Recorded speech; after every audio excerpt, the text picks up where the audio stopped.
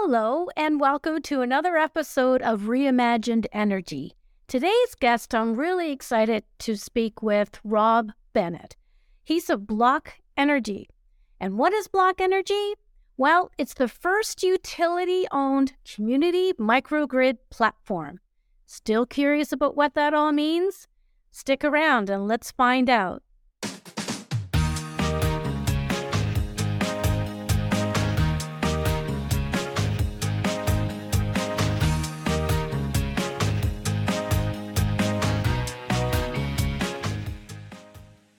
Hi, Rob. Thanks for joining me today. Good morning. Pleasure to be here. It's wonderful. And I have so many questions to ask you because it's all around, the utility-owned microgrid platform and what that all means and how Emera Technologies and BlockEnergy, how it all came to be. But first of all, I guess, what is a microgrid technology or community? Well, it might be relatively new for some of your listeners, but it's not a new concept. It's been around for a long time, particularly in places that required absolutely perfect energy. Things like hospitals, for example, have had backup generators, and when the main power grid is down, those generators run and keep the hospital going. Or in really remote communities that are far away from any traditional connection to a power system. You can think about in northern Canada, for example, where communities run off diesel generators and very relatively small and completely independent power systems. Now, that's been the case, or the definition of microgrids, for a long history, but that's changing today. And the world is really starting to embrace the concept of distributed energy resources like solar or wind and battery storage systems, and then combining those together into micro power systems, small power systems that can be on the level of a building or on the level of a whole community, a whole neighborhood. Those systems often are interconnected to the traditional power system, and they run collaboratively with the power system, but in the event that there's a major problem, they can disconnect and run autonomously and keep the lights on for people, which has been the primary purpose of the microgrid concept for a long time. And that's awesome. We talked earlier about living laboratories, and you were saying that there's some examples of these in some parts of the United States already. Right. Well, right now, the area that BlockEnergy is very interested in and sees as an important area for microgrid development is new residential communities. And that really is a completely new space. In fact, I think we're the only people doing it the way that we do it in BlockEnergy in North America right now, which is quite a unique system. But that's not to say that utilities and other businesses across the country have been experimenting with residential community-based microgrids now for a number of years and with various degrees of success. So to some extent, they're all living laboratories because we're all learning and advancing the technology. It may sound like it would be simple. It may sound like you just take everything that you would do for a really big power system, national scale power systems we have today, and just downsize it to the community size, and it would work just fine. Well, it's a little bit more complicated than that. And the reason for doing it is even changing now. The reason is to try to find ways to break the power system up into smaller elements, and where that's really important is in helping us get more renewable energy resources connected to the electricity grid at the grid edge. So that's my focus. BlockEnergy's focus is really to enable that clean energy development at a scale that really isn't possible using conventional means. And so we're all in a bit of a living laboratory here. We have several of them ourselves that we actively do our testing and development in. One of them is in Albuquerque, New Mexico, in partnership with Sandia National Labs and with the Kirtland Air Force Base, U.S. Air Force, where we have an actual running microgrid there that we can insert pieces into or change the programming or stress it in different ways and really learn how these things are going to work out there in the real world. Hmm. What's it like to live and with this technology? If you were in a community where you're all sharing, electricity and together, like, is there a limit as to how much energy you can use? If everyone plugged in their EV at the same time, does it have that capacity? What's it like, to live day to day? Well, there are a lot of things that are better, different, and there are a lot of things that are exactly the same. And it's hard to tell the difference when you use electricity, whether you're using really reliable electricity or clean electricity, renewable electricity. Our experience with it in our homes is really all the same. And so to a large extent, to keep customers happy, it's important that there's no degradation in service for sure. The customers that are in our microgrid communities have much higher levels of clean energy provision and much higher levels of reliability. And that's where you really feel it. When there's a problem on the power system somewhere, a hurricane, for example, as we had at our system here in Florida last fall, we had a situation where the community around our customers was out of power for 3 or 4 days. The customers in our microgrid community really didn't even know the difference, other than that their friends were coming over to charge phones and Yeah, Volpe and stuff they were like that. popular. Right. They became quite popular, which of course makes you feel good, makes you happy, and makes, I think, a lot of people feel secure. There's an element of security that comes with that feeling that you're going to be okay no matter what with power provision. But in terms of the experience of the electricity, no difference at all, but better reliability, great feelings about participating in clean energy future, Yeah. and no compromises. There are lots of backup power systems that, whether it's a battery or a propane generator, diesel generator that you might get for your home, that you can use during power outages, and they're all great and they're all helpful, but they come with some degree of compromise. Either you certainly can't power everything in your home. You can charge phones or keep a refrigerator running or something like that. You certainly would never be able to charge your electric vehicle in those systems. There's some requirement to have the capacity or the capability to start them and keep them running and maintain them. We try to eliminate all of that, and we make a system that's clean and reliable with no compromises and super convenient for customers because it's taken care of as a system. Right. It's kind of a part of the community, a part of the utility network. You mentioned earlier this technology or platform works best with new builds, not so much retrofitting a current community. So it works with a new community. So if that's the case, how many houses is there certain requirements that are needed? Well, first we do it in new communities because that's where new power systems are needed. When you're building a master plan community, like the communities that we see developed here in Florida, Texas, California, all across the Sun Belt of the U.S., they're relatively large communities, typically thousands of homes, and they require power. And every utility has to meet that need every year. Their load is growing. People are building homes. People are using more energy. Yeah. And so going to where that energy growth is happening and dealing with it right in the community, head on, solving the problem there, means that we don't have to go back to the power plants and build more power plants. We don't have to build more transmission lines. We don't have to do those things. We can do it right in the community when the community is new. And that's also obviously the most efficient, effective time to do infrastructure-related work is when the place is under construction. So that's why we're in new communities and why it can make such a big difference, because we have a big challenge. We have all of the legacy issues of fossil fuel power plants and other things that we need to replace and clean up. We have legacy issues of old infrastructure on the power grid where we need to rebuild transmission lines and distribution lines, upgrade things, and those are a lot of work in themselves. At the same time, we have to accommodate new load growth. So let's think about using the best available technology for the new stuff at least, and get started on this.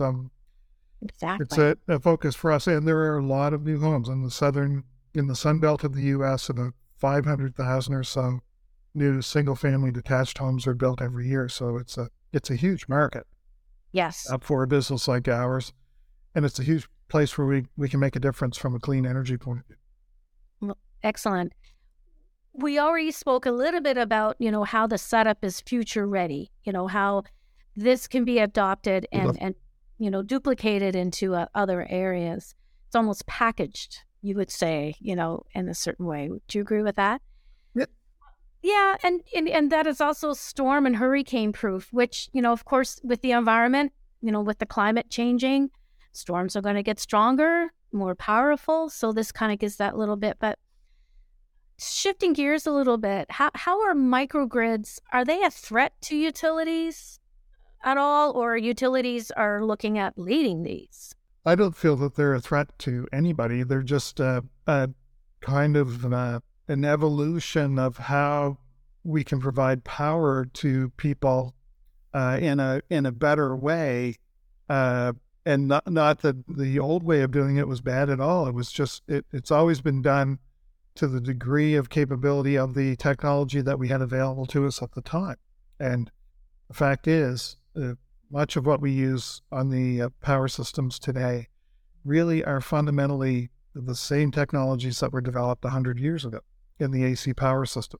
So a lot has changed in the last 100 years, and all we're doing is taking advantage of modern technology, solar technologies, advancing battery storage technologies, and particularly the technologies around power electronics, which are really moving forward quickly. Because of electric vehicles, there are a lot of power electronic systems are what drives the motors of electric vehicles. And that is the same technology that we use that can allow us to make small segments of power systems and join them together in ways that are really efficient and effective. So it's not a threat. It's a new tool for the utilities to use to meet the needs, the challenges that they have. And that's our focus, is working with utilities to provide new technology and in some cases even new business models that allow them to meet the needs of their customers.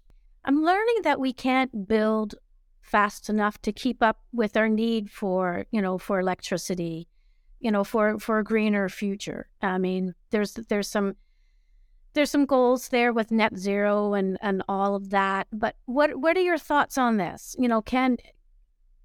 Can this expand, and this all helps, I guess, right? Yes, it helps. We all agree that we want a lot less carbon in the environment, and we want to prevent the catastrophic effects of climate change that will happen. And we all agree on that. We know that that's true. So there's the amount of work and the amount of investment, the amount of government support that's happening in that space is just it's an unbelievable transformation. Really, when we look back on this years from now, we'll realize that it was just an incredible time of change in a fundamental part of what we use in our everyday life. That's all happening at the same time. We realize that being without power, because as we electrify everything, it means that we're completely dependent on the availability of electricity, and it's evolved from being a convenience to being an absolute necessity, and in some cases, it's a threat to our existence to not have it for long periods of time. So those things change the way that we think about it, and to get to where we want to be is a tremendous amount of work. How do you think the technology will get better? It's getting more efficient all the time. I mean, the batteries are getting stronger, the solar panels are changing. In what ways, how do you see this? Technology makes everything better. Think of one thing that is technology-based that's not getting better all the time. Your phone. Everything that's technology-based, now cars are technology-based. So apply the same thinking to power systems and apply the same thinking to how you use power in your home. To be the most efficient, to be the most effective, the most secure and reliable, that the future is all about technology, new technologies. But it takes time to make those changes. It takes a lot of work, and we want to do it the goals that are being set are set to want to make a big change really fast. So how are we going to keep up? Well, it's going to take every solution we can come up with. It's going to take lots of work to improve our traditional ways of doing things, and lots of new ideas. And BlockEnergy and our residential microgrid system is one of those new ideas that I believe will really catch on. Certainly, so far, it's been a great success for us. It represents an advancement for the communities that we serve. Well, it's great to hear. So the last question I'm going to ask you is, what's next? What's next for BlockEnergy? Good question. For us, we really want to focus on what we believe in that's right in front of us and get it absolutely right. So while it doesn't seem very exciting to say more of the same but better, that's our focus. More of the same but better. When we really establish this microgrid concept, a clean energy concept, as the default way of building new power systems, I'll feel like we've succeeded, and then we'll move on to our next thing. But right now, we're going to stay absolutely focused on the needs of new residential communities and try to get as much clean energy out there as we can. That's great. Do you think you'll ever come to Canada? I come to Canada. Oh, well, I personally come to Canada all the time. Yeah. Because, of course, I'm, I come to Nova Scotia. In fact, I'm coming to Nova Scotia in a couple of weeks. So yes, we will, for sure. Because as we get the cost of the technology to become lower and lower and lower, it becomes more viable in places where there's just less sunshine for solar systems. Like in northern climate, you mean? In northern climates, yeah. But even aside from the solar part, the basic elements of the technology really have an application on any power system.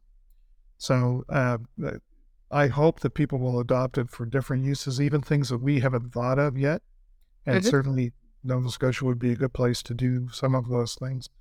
But from a business perspective, we of course need to stay focused on where the primary market is and be successful here. And then we can experiment and try new things. And I should also say that none of this would be possible. None of it would be possible without number one, lots of Nova Scotia talent and Canadian talent that we have in our company, even though we're based in the U.S. Much of our development work and the science of how this works was actually developed in Canada, particularly our battery technologies in Nova Scotia. And also our support, what the financial aspect of this, the shareholder of this company is a Nova Scotia-based company, Emera, who has provided all of the funding to realize this important new technology. And I think it's something that Nova Scotians, Canadians can be proud of. There's plenty of great talent and capability in Canada, and I'm taking advantage of it as much as I possibly can. Well, that was wonderful. Thanks for taking the time to speak with me today. I'm really thrilled. And, if anybody has any questions, to go visit the website and learn about how it all operates, the microgrid platform. It's really fascinating. There's lots of great information out there, and we hope that people will avail themselves of opportunities to learn and participate. And I appreciate what you're doing. I think that this communication around what we can do to make a different future in terms of energy is just critically important. If we're going to maintain this wonderful place that we have today, we need to take really good care of it, and energy is a part of that.